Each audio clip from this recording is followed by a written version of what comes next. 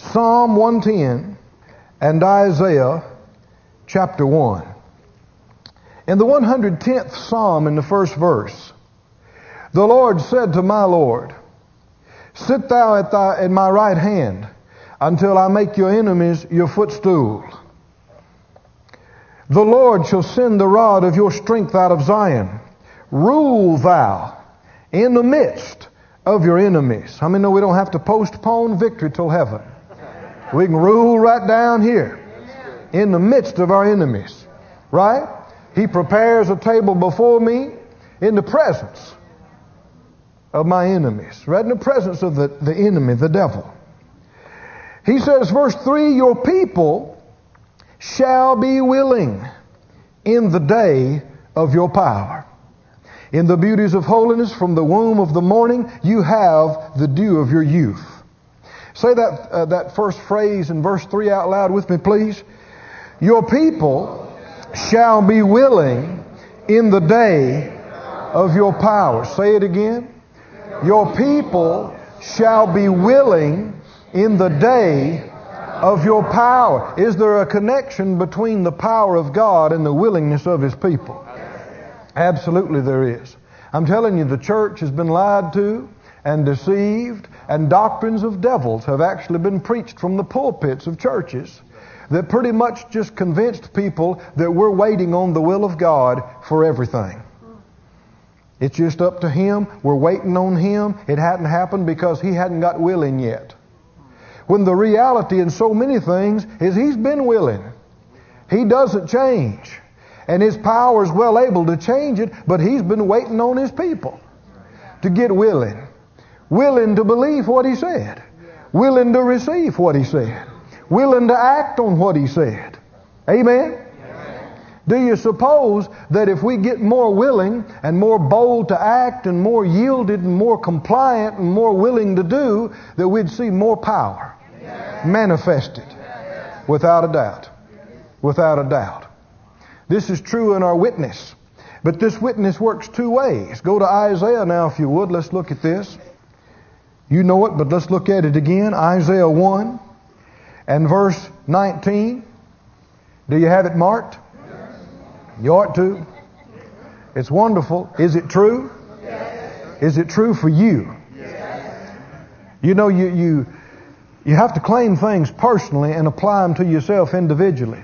Do you know there are people in this city, there are people in this state and all over the world today and tonight that believe that God is, and believe that He's real, and believe that Jesus is real, and believe that He died on the cross, but they're not saved. Why? Because they have not yet received Him as their Savior. Amen. The same thing is true. It's not enough just to believe that God is a healer. He must become my healer. Amen. Not enough just to believe that He could meet needs and He could provide. He must become my provider. Amen. My blesser. Amen. He leads me. He protects me. And you'll find that whatever you say that He is to you, it gives Him a right to manifest and be to you. Amen. If you say He never does much for me, I don't know why, then you've limited Him. You've closed the door on Him because you say you don't believe it. But I got started saying this years ago and I didn't realize what I was doing, but the Holy Ghost will lead you in the right way even when you don't know. I just, the Lord's doing good things for me, and I just say, the Lord is so good to me. Oh, He's so good to me. If I didn't know better, I'd think He's a respecter of persons. He liked me better than other people, but I know that ain't true. He's so good to me. It seemed like the more I said it, the more good He was to me. And then I'd say, man, He's so good to me. Whoo, He's so good. And then He'd say, you think that's good? Watch this. But then, good things just keep happening. But then there's other folk that go, well, I don't know. I don't understand that. I mean, I don't know why you say that, because it doesn't happen for me like that. I mean, I pray and I try to serve God, but it just seems like I don't get very far ahead. Nothing like that ever happens to me. I've had people tell me that. I share a testimony of what God did for us. Well, nothing like that happened for us. Yeah, but do you want it to happen for you? then you need to begin to say, He does that for me. Two people got that. When you hear a wonderful testimony, what should you sit there and think? Man, they must be a real man of God. Woo, they probably got faith way on out beyond where I'm at. I guess one of these days I might get up there soon. It works by faith, not by wishful thinking, not by wondering and procrastinating and pushing everything off into the future. No, when you hear a wonderful testimony, you ought to say, He does that for me too. He does stuff like that for me. Me too. Yeah. Me too. Yeah. That's a good sermon, ain't it? Me too. Amen. That'll also rid you of all envy. Rid you of all jealousy. Amen. You'll want to see better and better things to happen for other people because you get to say what? Me too. It happens for me too. Yeah, He does that for me. Now you need to say it when it looks like there's no way it could happen for you. Say it looks like when there's no indication that it would ever happen for you. That's what faith is all about. Calling those things that be not as though they were. Amen. And not being moved by what you see or don't see or feel or don't feel. Say it out loud. Me too. Me too. God does that for me too. Yeah. Well, if you just got that one thing and acted on it, it'd be worth your trip tonight. It'd change your life. Say it out loud. Me too. Me too. Me too. God paid my car off. Me too.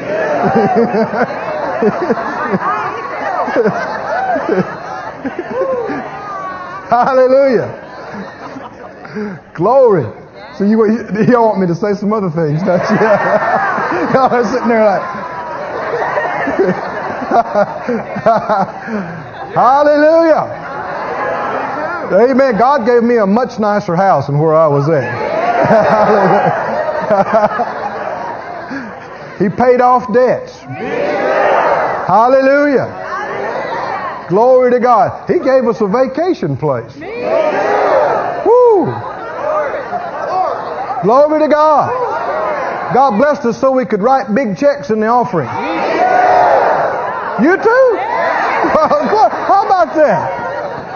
Glory. Glory to God. Me too. Me too. Whatever it is, you don't know. God's no respecter of persons. What He'll do for one, He will do for the other.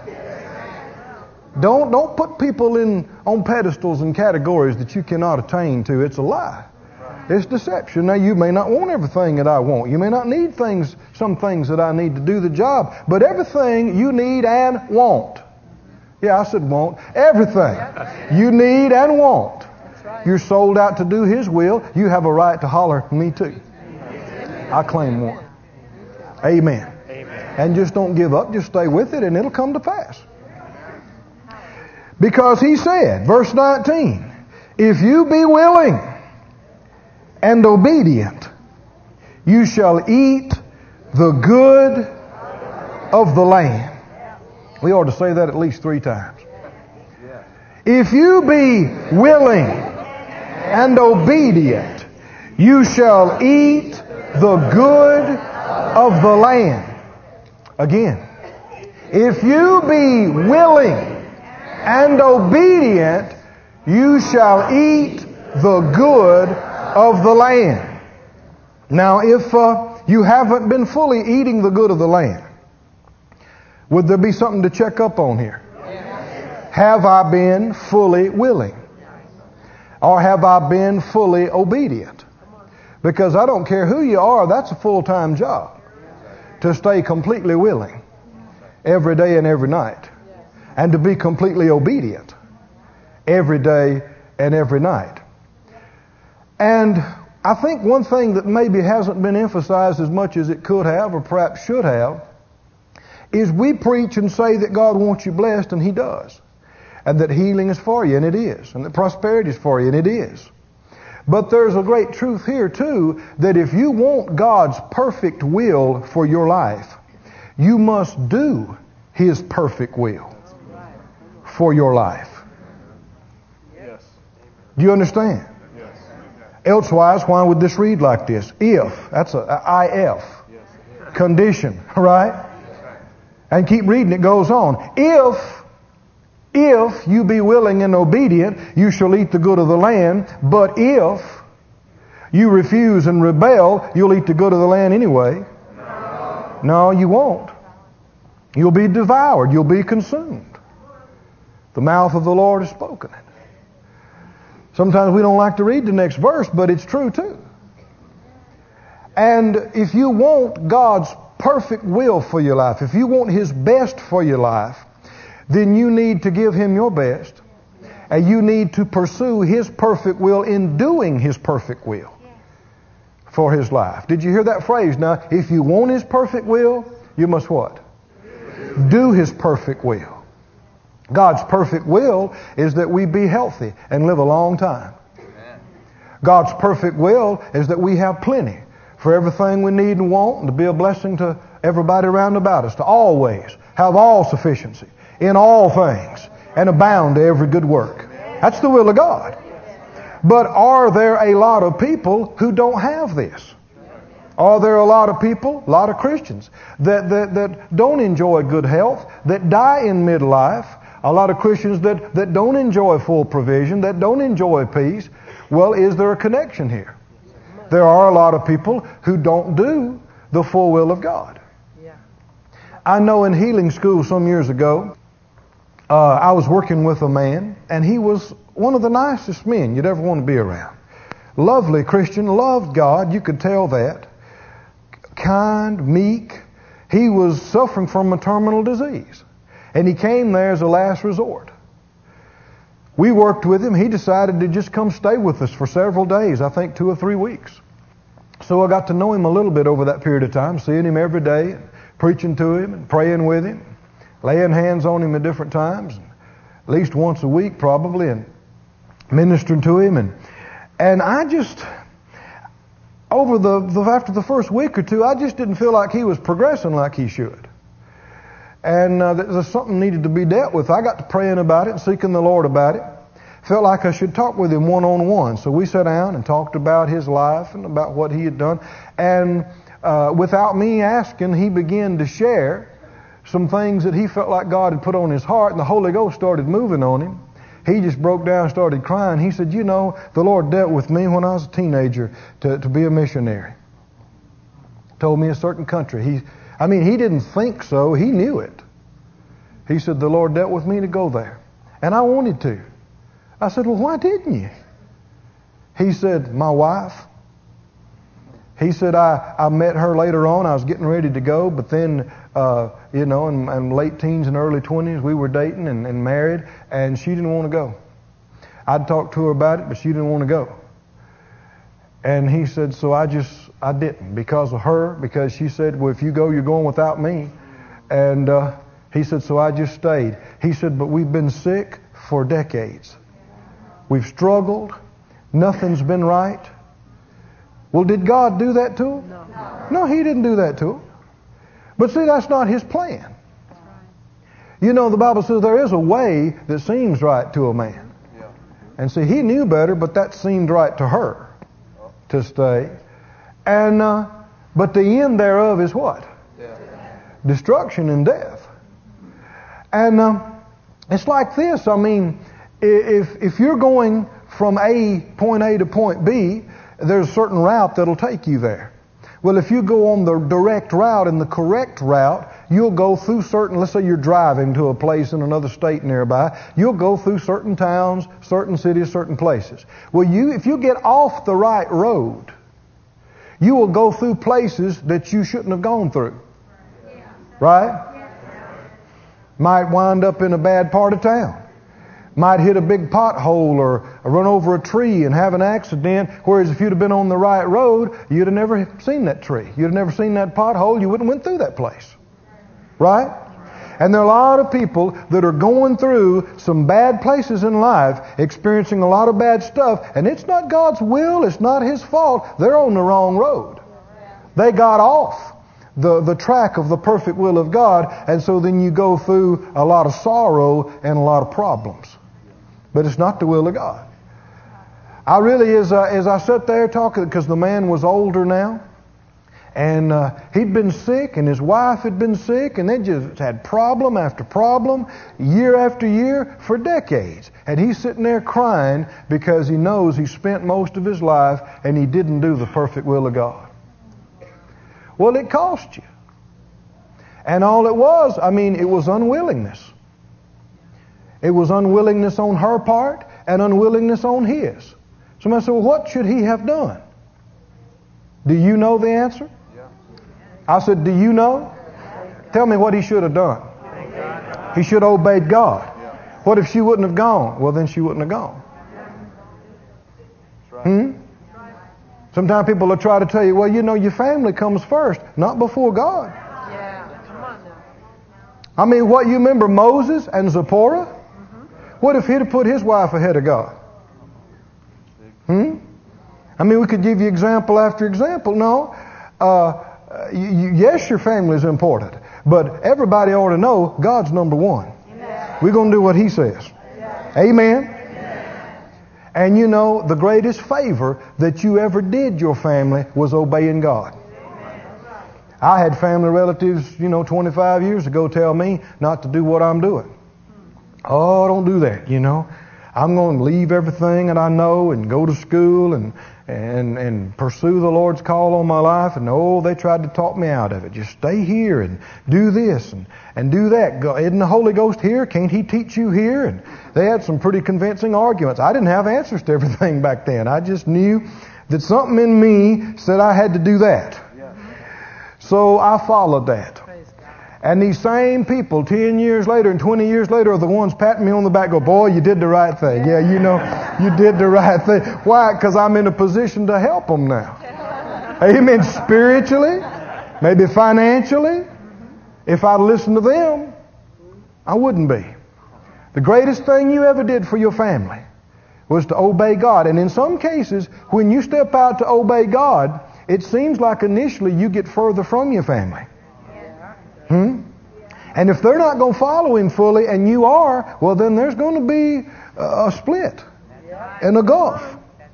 But I'm telling you, obey God. Obey God anyway.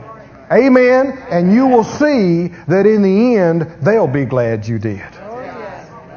They'll be glad you did. How many believe that's true? Amen. How many are going to obey God? No matter what Mama says, or Daddy says, our brother says, our sister says, or some well-meaning sister or brother in the Lord, or even some minister. I thank God for ministers, but don't just follow everything a minister tells you. You got the Holy Ghost in you. And if God's talking through them, it's the same Holy Ghost in you that's in them. You'll have a witness. It'll seem familiar to you. It'll seem right to you. While they're talking inside, you'll be going, yeah, this is right. This is right. Amen. But in the final analysis, trust in the Lord. The Lord with all your heart. And don't lean to your own understanding. In all your ways acknowledge Him. And what did He say? He will direct your path. And He's going to guide you right through Blessingville. Right through Healing Town. Amen. Right through Prosperity City. Amen. You follow Him, you'll wind up in some good places. You believe it, don't you? Glory to God. If you be willing and obedient, you shall eat the good of the land. We talked about, we don't have time to review everything, but we went into quite a bit of detail about how that the key thing and all that we say and do before the Lord is not the external actions, it's not the physical thing, it is the heart. God doesn't see like man sees, 1 Samuel said. He sees the heart. We looked at examples of people who did a wrong thing, made mistakes, but the Bible said their heart was right, they're perfect through the whole deal. We looked at examples of people who did the right thing, and yet the Bible said their heart wasn't right. So it's possible you could make a mistake, and yet God, He doesn't just look at that. He looks at your heart, what you intended, what you meant, what your desire was. Amen? The Word of God is a discerner and a divider of the thoughts and intents of the heart. He is the Word of God, and He knows. I'm so glad He does. You know, I've had people get upset with me before and didn't understand why I did what I did, or, you know, said things that weren't nice, and some things that could have made you feel bad if you listened to them. But I'm so glad the Lord knew what I meant. Amen. And He knew your heart. And there's been times when I looked back and grew a little bit and saw where I'd made some mistakes and felt bad about it. And the Lord even comforted me in me kicking myself. And He said, no, son, I knew your heart. I knew what you meant. I knew what you were trying to do, even though you were in some ignorance and didn't do some things right. He judges us not according to our external mistakes, but according to our heart. And hallelujah, you can have a right heart every day. Amen. Maybe you make a mistake, but don't let it be because you weren't trying to serve God. You wanted to. You were trying to with everything that was within you. We talked about a number of things. We talked about that it is the willingness of our heart that makes all that we do acceptable. Our unwillingness makes it unacceptable or unblessable. We got into last night talking about the results of being willing. You want to talk about that just a little bit more? Sure. Do you remember some of the things we got into last night? Number one, we said to you that when you get willing, you get revelation. Amen. From John 7. He said, if any man will do his will, he will know of the doctrine, whether it is of God or whether I speak of myself.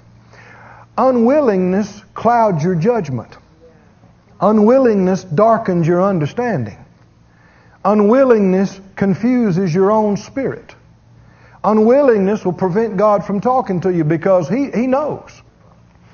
You know, I saw some things when I worked with Brother Hagin in healing school that I didn't understand at the time that I got to later. I saw sometimes people come to him and try to talk to him about something, and he'd just walk off and them talking. Wouldn't even acknowledge that they were there. And sometimes they sounded so meek and soft-spoken and sincere, and I'm trailing along behind him, and I'm thinking, phew, Dad. This is a respectful term we refer to him by. You know, man, that's just, you know, they'll think you're rude. They'll think, you know. And I didn't understand some of that until, 15 plus years later, one of my associates, people that were helping me in healing school, brought it to my attention that I did the same thing. I said, you got to be kidding. They said, no, that man was trying to talk to you, and you just walked right off and didn't even pay any attention there. And I stopped for a moment, and I realized what happened. They didn't know it, but at that moment, I had just got through ministering, and the Spirit was strong, and I was in the Spirit. Sometimes you're not even aware of some things. But more than that, when that guy came up and started talking to me, I knew in my heart he wasn't sincere. I knew it. And what he didn't know, that there was another guy in the next room that was waiting on me to come talk to him, and he was sincere. This guy, now see, when you get operating in some things, the word of knowledge can operate. And you can know some things. You don't know everything, but you can know some things about people's hearts. And I knew this guy, all he wanted to do was wrestle with me about some doctrinal point and tell his story, and he wasn't willing to change. He didn't really want to hear. And so, see, God knows that. And He doesn't regard vanity. Now, I don't know all that about everybody, so we just endeavor to be nice and operate, and give people the benefit of the doubt most of the time. But with Him, you can start rattling and talking, and I don't care how flowery it is and how many verses you quote, He looks through all of it, He sees your heart. Yeah. And if you're not sincere, He's not even listening. Yeah. True. Yeah. And He's not ready to talk to you about it if you're unwilling to do what He wants to tell you to do. And He knows that. He knows the end from the beginning. He knows what you'll hear and what you won't. And that's why Jesus would say, him that has ears to hear, let him hear it. Oh, it's so important. I mean, revelation of His will, revelation of His plan for your life, revelation of the rich Word of God, and a discernment to know what's Him and what's not Him. It just opens up to you when you get really willing. Yeah. Can you say amen? Amen. Secondly, we got into talking to you about how that when you get willing, you get there. You get to your destination. When you get willing, you reach where you're supposed to go. How that they got willing to take Jesus into the boat when they saw Him walking on the water, and immediately the boat was at the place where they were going, where they were traveling. We talked about Jonah. He had a real bout with unwillingness. You remember that? And it was real rough. And we talked about how that when you're unwilling, you can do a whole lot of rowing and no going. Remember that? And I mean, Jonah said, out of the belly of hell I cried. Yeah. Unwillingness got him out of the ministry and into hell. The belly of hell. Hell in this life. But willingness got him out of the belly of hell and back in the ministry. Amen. As soon as he got willing, in the belly of that great fish with that seaweed wrapped around his head and that stomach acid chewing on his ears, he said, I cried out of the belly of hell. But he got willing. This big old fish vomited him up on the shore, and he jumped out and said, I'm going to preach. Some people are easier to get willing than others. Some folk have to go through more. Some people go through junk all their life and never get willing. Just stubborn. Just hard-headed. No, I'm going to do what I want to do. Well, it's going to be hard for you. You know, like the Lord said to the Apostle Paul, who was actually Saul at that time and was going around persecuting the church. You remember when he met him on the road to Damascus, he said, Saul, Saul, it's hard for you to kick against the pricks, ain't it? Ain't it tough? Guess what he was doing? He was, something in him was telling him that there's something here he needs to see, but he didn't want to hear that. If he believes in this Jesus, he's got to disagree with everything he's been taught and all this religious establishment that he's climbed his way to the top in. And he didn't want to admit that. And that word means prick, means cattle prod. It's like a pointed stick that they would poke the cow with to make them go on. Sometimes if you've ever seen that, if you poke the cow, they'll kick at it. And that's what he was doing. The Lord was prodding him a little bit. No, Paul, no, there's something here you better look at. He's going, I'm going to persecute another Christian. So, it just, sometimes, and this is something to understand, friend, don't think by what you don't see in loved ones' lives that God's not answering your prayers and dealing with them. You don't know. When you ask God to send laborers across their path, when you ask God to enlighten the eyes of their heart and understanding, when you're believing God for them to come to a saving knowledge of Him, you don't see them change next day or next week. They may act like they got meaner. They may do more drugs. They may drink more. Act crazier. Well, they may be just kicking against the pricks. You don't know. They may be laying across the bed at night and God's dealing with them so strong they don't know what to do and they don't want to do it, get unwilling, so they just get up and do some more drugs. That's all right. Stay with them. I said stay with it. Keep believing. As long as there's breath, there's hope. Keep believing. Keep speaking it over them. Don't be moved by what you see or don't see, and know that God is answering your prayer. He is dealing with them. He is sending laborers across their path. Just stay with it. Maybe they're kicking against the pricks. Maybe they're bucking against what they know they should, but that's all right. Keep God on their case with your faith and with your prayer. Hallelujah. Somebody did for you. Amen. Stay. You may be the only one they got. Stay. Don't quit them. Stay with them. When you get willing, you get there. You reach your destination. Now I want you to turn with me to 1 Corinthians 9 this evening. In 1 Corinthians 9, let's look at the 16th verse. 1 Corinthians 9:16. He said, "But for though I preach the gospel, I have nothing to glory of, for necessity is laid upon me. Yea, woe is to me if I preach not the gospel. You know, we can't take credit, or shouldn't try, for our own call or anointing or ministry, because we didn't call ourselves. You know, we didn't save ourselves. You know, He said, you didn't choose me. I chose you. Right? Amen. You can't take credit for these things. Thank God you said yes. Thank God you're endeavoring to obey. But, I mean, He stayed with you and dealt with you and again. And so many said no and turned away, but He just stayed with you and continues to this day. And Paul said, though I preach the gospel, I have nothing to glory of, for necessity is laid upon me. Yea, woe is to me if I preach not the gospel. For if I do this thing willingly, I have a reward. But if against my will, if I do it, because I know I've got to, or else it's going to cost me, but I do it against my will, a dispensation of the gospel is committed, or we might say is still committed to me. Another translation reads like this. He said, if I preach voluntarily, I have a reward.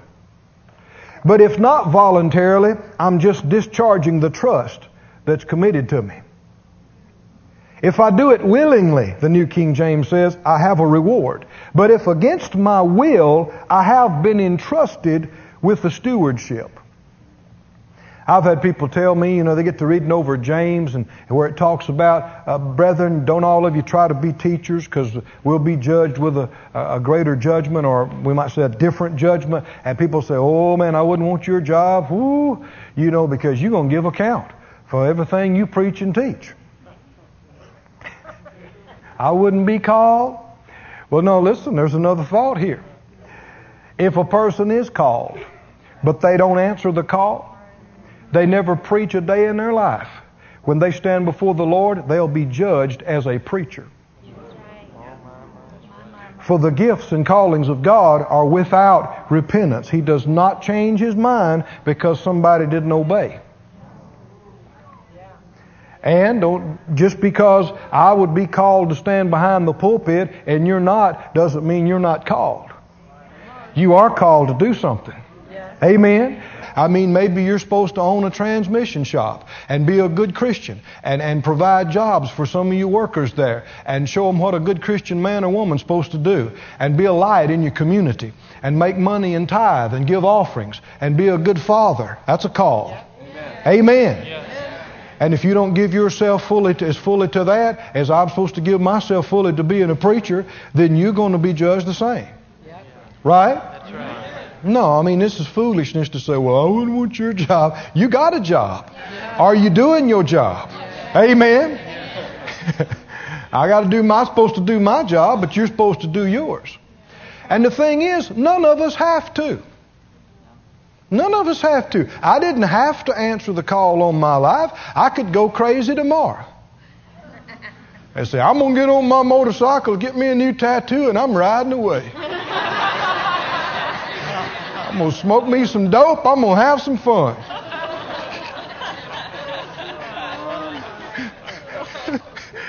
First of all, that ain't really fun. You can kill yourself trying to have fun and be unsuccessful.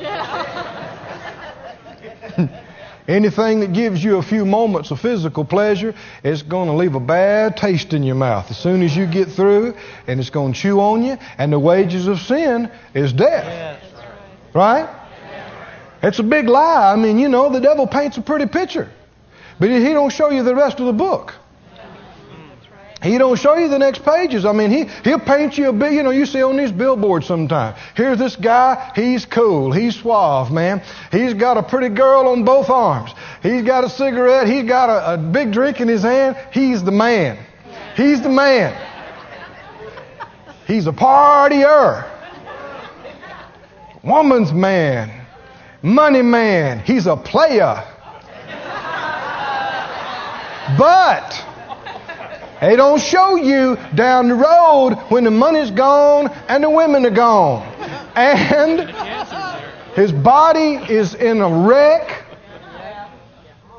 He's got cancer, he's got AIDS, he's got venereal disease, and he's laying there dying, broke and weak, and nobody even to hold his hand.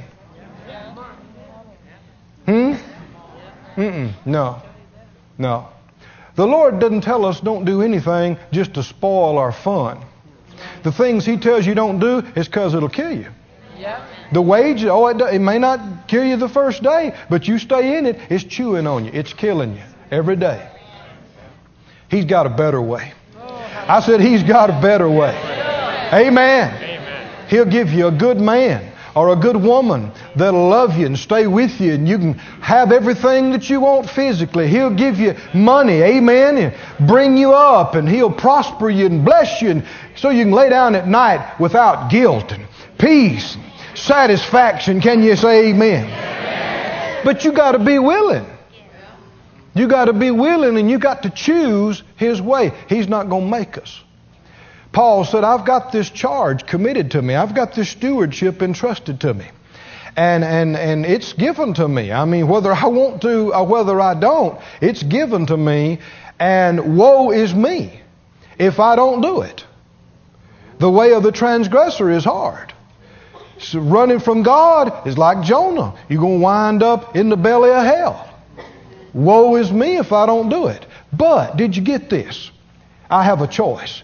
If I do it willingly, if I say, all right, okay, this is my call, this is my thing, God's put His hand on me to do this, and I know I got to do it if I want things to be right with me, but I don't have to, but I'm going to say, yeah, not only will I do it, I'll do it willingly. I'll rejoice to do it. I'm glad to do it. He said, if I do it that way, I get reward.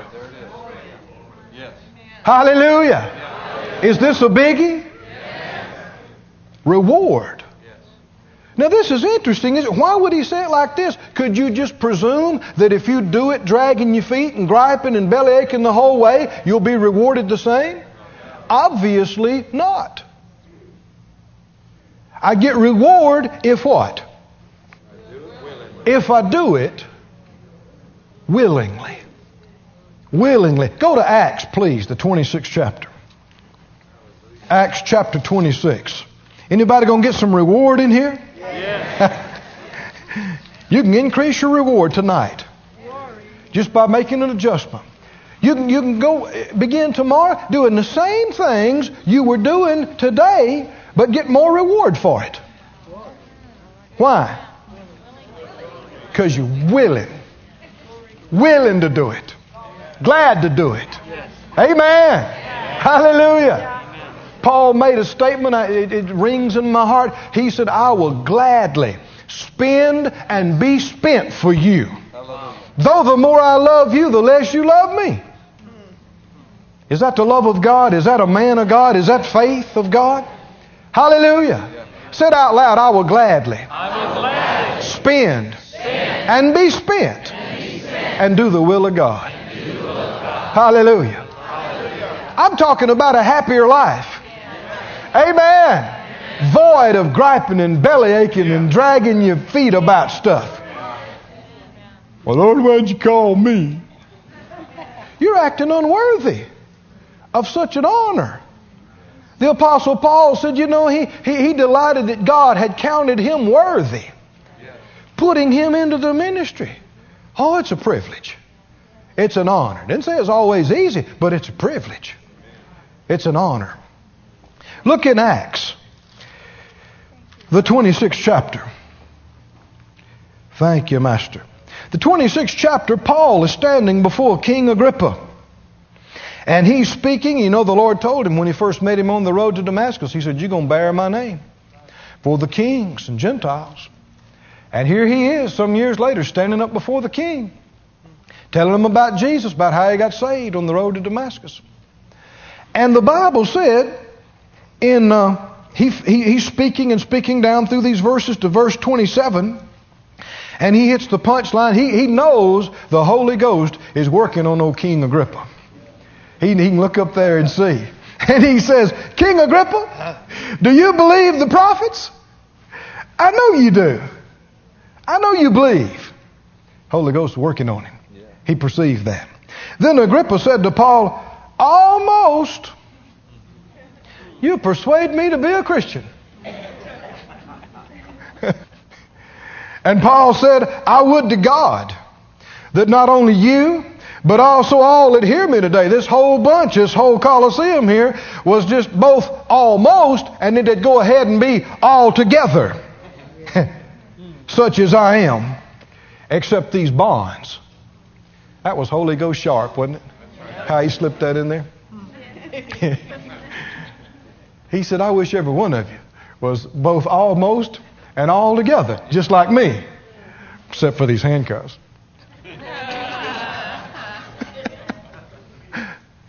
Almost persuaded.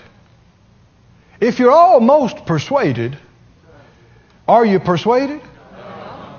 Could we assume from that King Agrippa got saved that day? No, you couldn't. Everybody say almost. Almost. Persuaded. Is that good enough? No. What if you said, I almost went to the service tonight? Did you come then? I almost went to work. I was this close. I mean, I woke up and thought about it and everything. I almost. If you almost went, you didn't go. Right? If you were almost persuaded, you weren't persuaded. If you were almost willing, I almost am. I'll tell you, Lord, keep working on me. Because I'd almost do that. If the Lord really dealt with me, I'd almost do that. That's the same as not doing it. Same as not being willing. We talked about this earlier, about the lukewarm, or the cold or hot. Didn't we? Is the Lord big on this? I mean, cold or hot. But don't mess around with it. Don't play around with it. If you're going to do it, do it. Amen? Do it. This thing is so serious. I knew it was serious, but I didn't know it was as serious as it is until I got here this week with you and got into this some more. Back up with me just a few chapters here. Into Acts, the 5th chapter. Everybody say almost. Almost. Is not close enough. What did he say? Not just almost, but what? All together. Wholehearted. Fully in. Amen.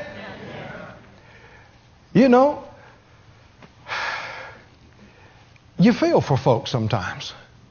I've had person after person through the years come and say, and you could tell it was genuine. They say, Brother Keith, God has put you on my heart. I'm supposed to help you some way. And sometimes, it's not right, but sometimes it is. And sometimes they're just stirred up about serving God, but sometimes they are supposed to help you. And in some of these cases, some of these folk did. But people sometimes don't realize what kind of commitment the Lord is requiring of us. You can't just do this on the side, this Christian thing. Did you hear me? The Lord has asked and required of us that we lay our life down. Is that right? I mean, nothing less is satisfactory. He has asked and required more than a lot of people realize. Lay your life down. Give your life for Him. Take up your cross daily and follow me. I mean, some of this language sometimes folk don't want to look at, but you can't just be a casual Christian and fulfill the will of God and have all the blessings of God. A Sunday Christian. Did you hear me? And there's a lot of folk like that. They got their life and their thing, and they also go to church. People say, what's wrong with that? A lot. A lot. And I had a fellow talking to me just a few weeks ago. He talking to me about some of these things and asking me, you know. And I said, well, brother, I said, because he wanted more. He just felt like there's more in God from me. Well, if you got that in you, guess what? Deep calls unto deep. If there's something in here calling for more, there's more. There's more, yes. Wonder if there's more? Oh, yeah. Don't wonder about it. There is more. There's more out beyond that more. And folks, and he's talking about, well, how do I get to that? I said, it has a lot to do with your commitment level. How much are you willing to give? You know? How much are you willing for your schedule and your routine to be interrupted? How much are you willing to give yourself? How much are you willing for your life to change? Are you willing to uproot and relocate? Are you willing to totally change everything? Are you willing to do whatever it takes? And we had to get this way. I'll never forget, back in the 70s, God was dealing with me, and I didn't know much of anything about God, but He began to work in me. I know now I had a call on my life, but I didn't know what was going on. I mean, I got to where I didn't enjoy my job. I got to where I didn't enjoy my motorcycle or my hot rod or anything. I mean, things just wasn't right. And I mean, 2 o'clock in the morning, find me in the floor praying on, God, what's the deal? I mean, what do you want? What's going on? I mean, I'd go out in the woods and pray and go, God, what? And what it is I was feeding my spirit on good tapes and books, and I began to grow. And I began to get more sensitive to Him, and I began to pick up. He had a plan for my life. Yes. He's got a plan for all of us. Yes. But when you come to that reality, you've also got to face this. Am I willing to follow it? And we went through some uncomfortable times, man, because you know, when you begin to look at it, He's dealing with me to leave home. He's dealing with me to leave my job, to leave my folks, to leave everything I know, to go to some place out in Oklahoma I never heard of. Nobody knows me out there. I don't know anybody out there. I don't know how I'm going to make it financially. But you got to get hungry enough that you say, I'm going to do whatever it takes. If He wants me to go to Antarctica, whatever He wants me to do. Amen? And you look back now and see that it was that willingness, that commitment. We took all our little meager belongings and loaded them up on our little 69 Chevy pickup and in our little Vega. Looked like the Beverly Hillbillies, I kid you not. And we launched out. And it looked so meager, and sometimes you'd sit and think, man, have I lost my mind or what? What are we doing out here, you know? But oh man, it was the beginning. I said it was the beginning of God doing such amazing things for us. I would have never imagined, I'd have never thought that He could have used me to do these things or done these things for me or through me. But it comes right back to that commitment, that willingness. Like I said, I've had people, you know, they come in so hungry and God move on them. Oh, I want to help you. Okay, all right, let's go. But then after a while they realize, this is going to totally mess my life up. I mean, I can't do this. I mean, you mean you got to be on call 24 hours a day? And you got to be ready to just pull up. I mean, I get, you know, we're used to this, and the Thomases are used to this, but a lot of folk don't realize what kind of lifestyle we live. I mean, if God deals with you, have a prayer meeting at 3 a.m, you have a prayer meeting. If He deals with you, okay, fly to the other side of the world and do this, well, you just change everything and you do it. And after years of living like that, you just think, well, hey, this is normal now.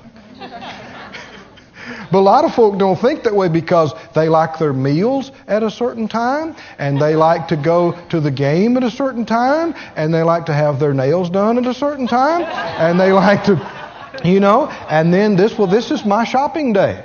Well, and then I do the flowers on this day.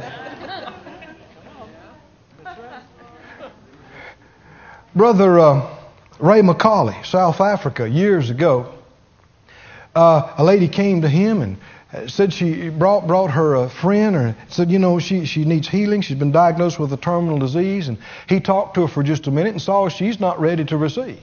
Faith is just not there. He said, we're having a special healing service tomorrow morning, Sunday morning. Lord's already dealt with me. Come there and get in the service and listen close, and then work to get ready to the end of the service to receive. And she said, tomorrow? No, she said, tomorrow is the day I work in my flower beds at my house. I always do. I've done it for years. What do you say to people like that?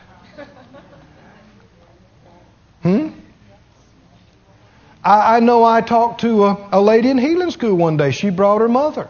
And they wanted me to pray with her. They wanted a quick fix. They talked to us, they want me to zap them and her be okay.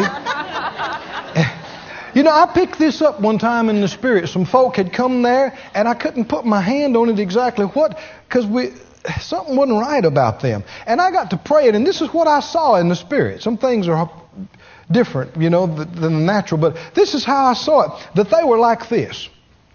They didn't want to get any closer to God than they had to get that healing and then go back to their life. That's what they were trying to do. Just close enough to get it and then go back. They didn't want their life messed up because they were a bit preppy, and they had them a nice little life that they had all fixed up. And they went to the club on certain days, and they golfed on certain days, and they played bridge on certain days. But see, the Lord had a plan for their life. And when you try to do that, He'll say, no, come on up here. Come here, sit down.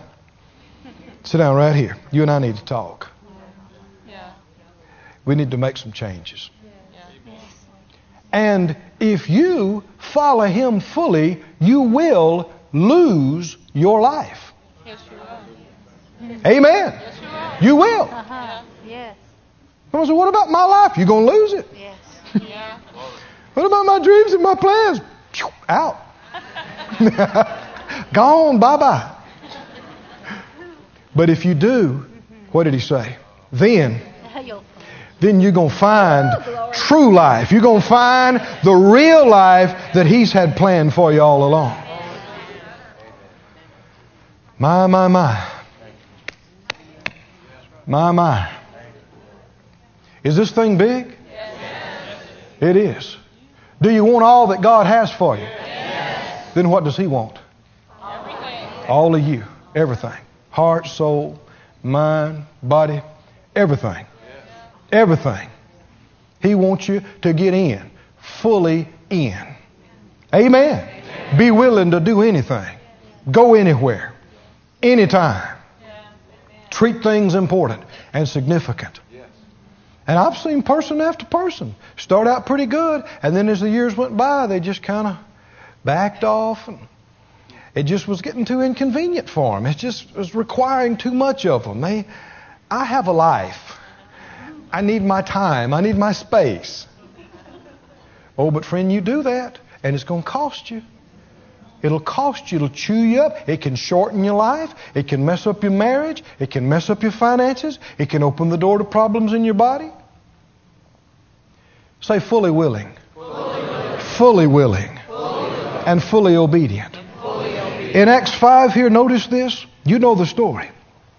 Barnabas and different individuals are bringing land and houses they had and sold it and gave the money to the apostles and to the church. And a certain man named Ananias with Sapphira his wife sold a possession, and they kept back part of the price. His wife being privy to it and brought a certain part and laid it at the apostles' feet. And Peter said to Ananias, "Why has Satan filled your what?" This was a heart problem, wasn't it? This wasn't any calculator mistake. Heart to lie to the Holy Ghost, and you kept back. Everybody say kept back. You keep back part of the price of the land. Keep back. Keeping back. Hebrews talks about we are not of them that draw back to destruction. This drawing, he said, if you draw back, I won't have any pleasure in you. This withholding. Now think about this. You know the rest of the story. He said, while it was remained, wasn't it your own? After it was sold, it was in your power. Why have you conceived this thing in your heart? You've not lied to men, but unto God. You lied to God. And Ananias heard this and fell down and gave up the ghost. Died on the spot. How many believe this really happened? It did. Has God changed today? Is He different now than He was then? No. But ask yourself the question, why so severe? I mean, a lot of people have messed up and made mistakes, but I mean to fall dead on the spot now. Why the judgment so swift? And why so severe? They feigned total willingness. Did you hear me? These other people had a right heart. They were willing to do this. They wanted to do it. They were willing to give their all. This is a holy thing to the Lord. You know, we touched on a little of this last night in the offering. I could sense it in my heart. The Lord was pleased with people because some folk were doing some things fully willing. Nobody's making them, twisting their arm. These things are holy. I said they're holy to the Lord. Why? Not because of the money, but because of the heart that people bring it with. Because they're willing. And some of these people were willing to sell their places. I mean, houses and lands were then like they are now. I mean, this might have been something that had been in people's family for generations. Sold their land, sold their houses, and they did it because they loved God and they wanted to bring it and give it to the Lord. That's precious to Him. And here's somebody in the middle of that wants recognition. They want to be talked about like Barnabas was. But their heart's not there. They're not willing to do it. And that unwillingness causes them to hold back and keep back part of it. And the problem wasn't that they didn't give all of it. If they'd have said, well, I'm willing to give half of it, and been honest and come and gave it, it would have been all right. But they tried to act like and feign and pretend that I'm wholehearted in this. Oh, yeah, we love God. We want to give Him everything. We just want to give. And He said, you are lying to God. And he fell dead on the spot. Is this heart thing, this willing thing, is it a big issue? Yes, it is. My, it is. How big it is. Now, real quickly, listen. I'm going to give you just a couple of things, and I'll try not to keep you too long, what we can do to act on to get willing and to get more willing. Go to Philippians, the 2nd chapter. Philippians 2. And go ahead and find Hebrews 10 while you're turning. 2 openings. I'll try not to take too much more time. Philippians 2. Hebrews, I said 10, but I think it's 13 is what it is. Hebrews 13. Philippians 2, Hebrews 13. What can we do to get more willing? In Philippians 2, I want you to realize in verse 13, Philippians 2:13, that God is willing to help us in this thing. In Philippians 2:13 it says, it is God who works in you, both to what? To will and to do of His good pleasure, do all things without murmurings and disputings. In Hebrews, let's flip right over there, Hebrews 13 and 21, verse 20 and 21 of Hebrews 13, he said, now the God of peace, that brought again from the dead our Lord Jesus, that great shepherd of the sheep, through the blood of the everlasting covenant. This is a prayer. Listen. Make you perfect in every good work to do what? to do His will, working in you that which is well pleasing in His sight through Jesus Christ, to whom be glory forever and ever. Amen. What can I do to get willing? If I hadn't been, to get more willing, ask Him to help you. Yes. Amen. And pray this prayer over yourself. Even when you feel totally unwilling, confess Philippians 2:13 and pray Hebrews 13:21. Yes. Pray it over yourself. I've prayed this prayer over myself for years.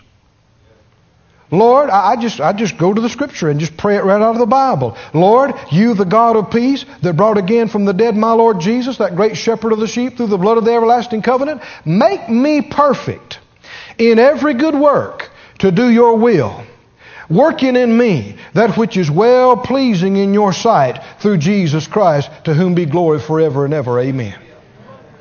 Amen? Amen. You want to pray that right now? Yes. Pray it out loud. Father God, the God of peace, who brought again from the dead my Lord Jesus, that great shepherd of the sheep, through the blood of the everlasting covenant, I ask You, make me perfect in every good work to do Your will, working in me that which is well pleasing in Your sight through Jesus Christ, to whom be glory forever and ever. Amen. Hallelujah. Confess this other. Say, God is working in me, both to will and to do of all His good pleasure. He's working in me to will and to do of all His good pleasure. That sounds like willing and obedient, doesn't it? Amen. How can we get more willing? Ask Him.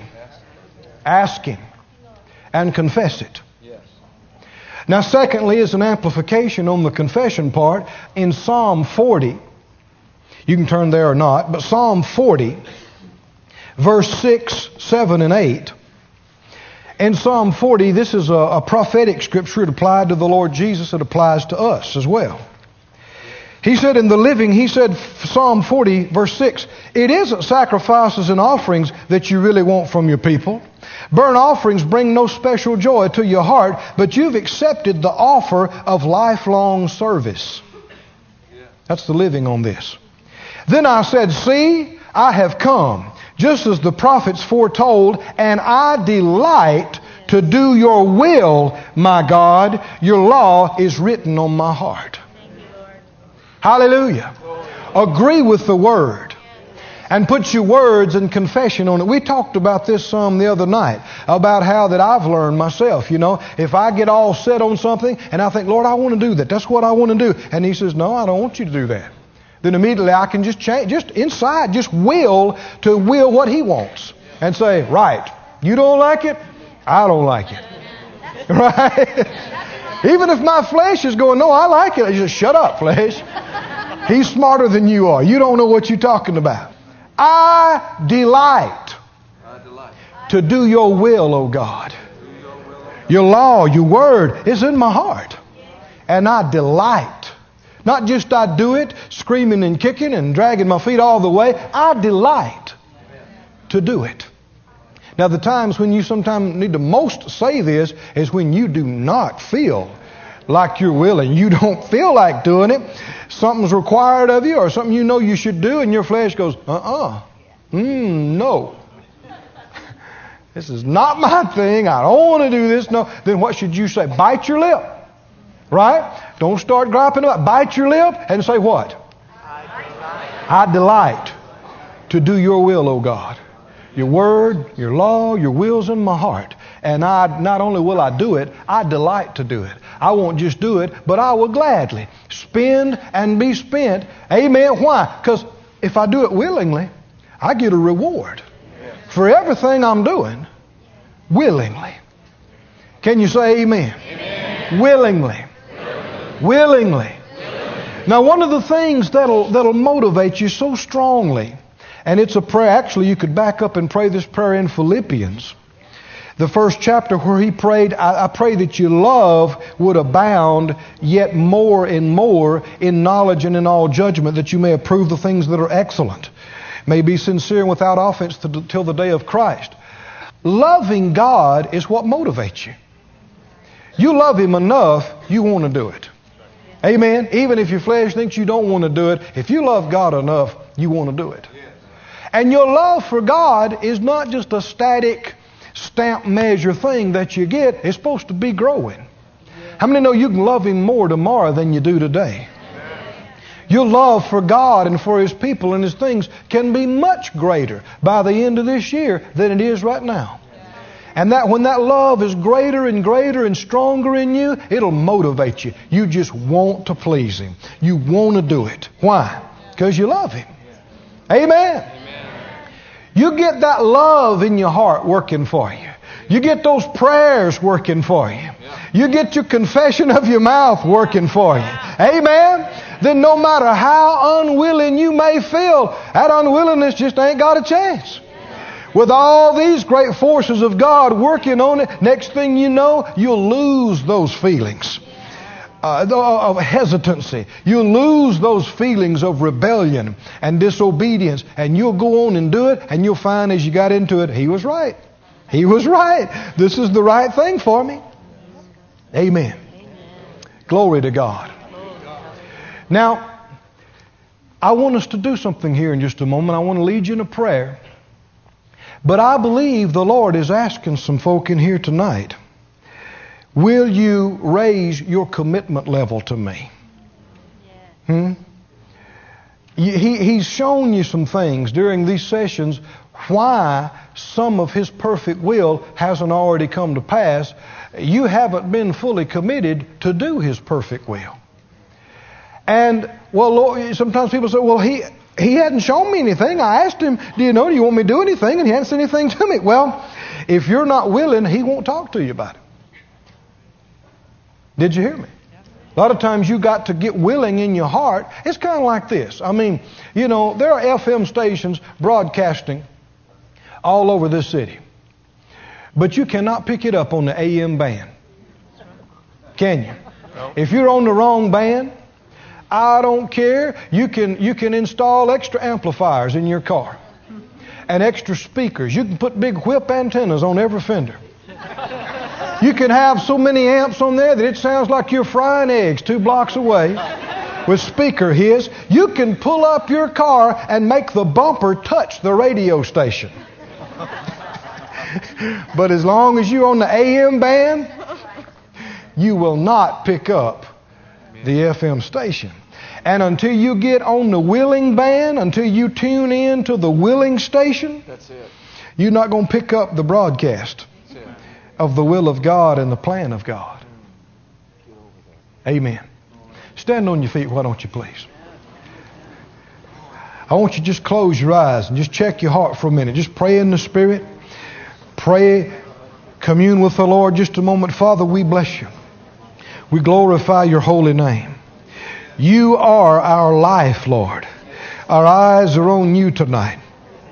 I pray right now, during this time of reverence before you, during this time of waiting on you for a few moments and looking to you, Lord, show every heart and every mind the thing that you're wanting to show right now about the next steps, about the next degree of commitment, about the next degree of service. Lord, give us this hunger and desire to want your highest, to want your best, to be willing to completely sell out to God, to leave comfort, to leave familiarity, to not hold on, to not draw back, to not pretend or feign full willingness, but to really have it, to really do it. In Jesus' name. Hallelujah. Just pray a little bit. Look in your heart. Oh, conostile. Avelam blascon de palabre, je no bon delas. Ambelangos and de benias. Yes, Lord. Yes, Lord. Avon com blason de benimbrige ne govene menge de banda bamasia. Belevranos con de pristio la passia. Evela gos dia ge, je ne mont dama, zebedivia noste. Venisut de venom mea masso. Mambarosuti. Malagasita. I want you to say it out loud. Only if you mean it. Only if you really mean it. Lord, I am willing. I'm willing now. Whatever it may be. Anything you want me to do. Anywhere you want me to go. Anything you want to use me to do. As much as I know in my heart, I'm willing. I'm willing now. I'm willing now. Show me what you want to show me. Hallelujah. This ministry has been brought to you today free of charge by the partners of More Life Ministries and Faith Life Church. If you would like to help send this word to others at no charge, you can become a word sender today. For more information, visit our website at morelife.org.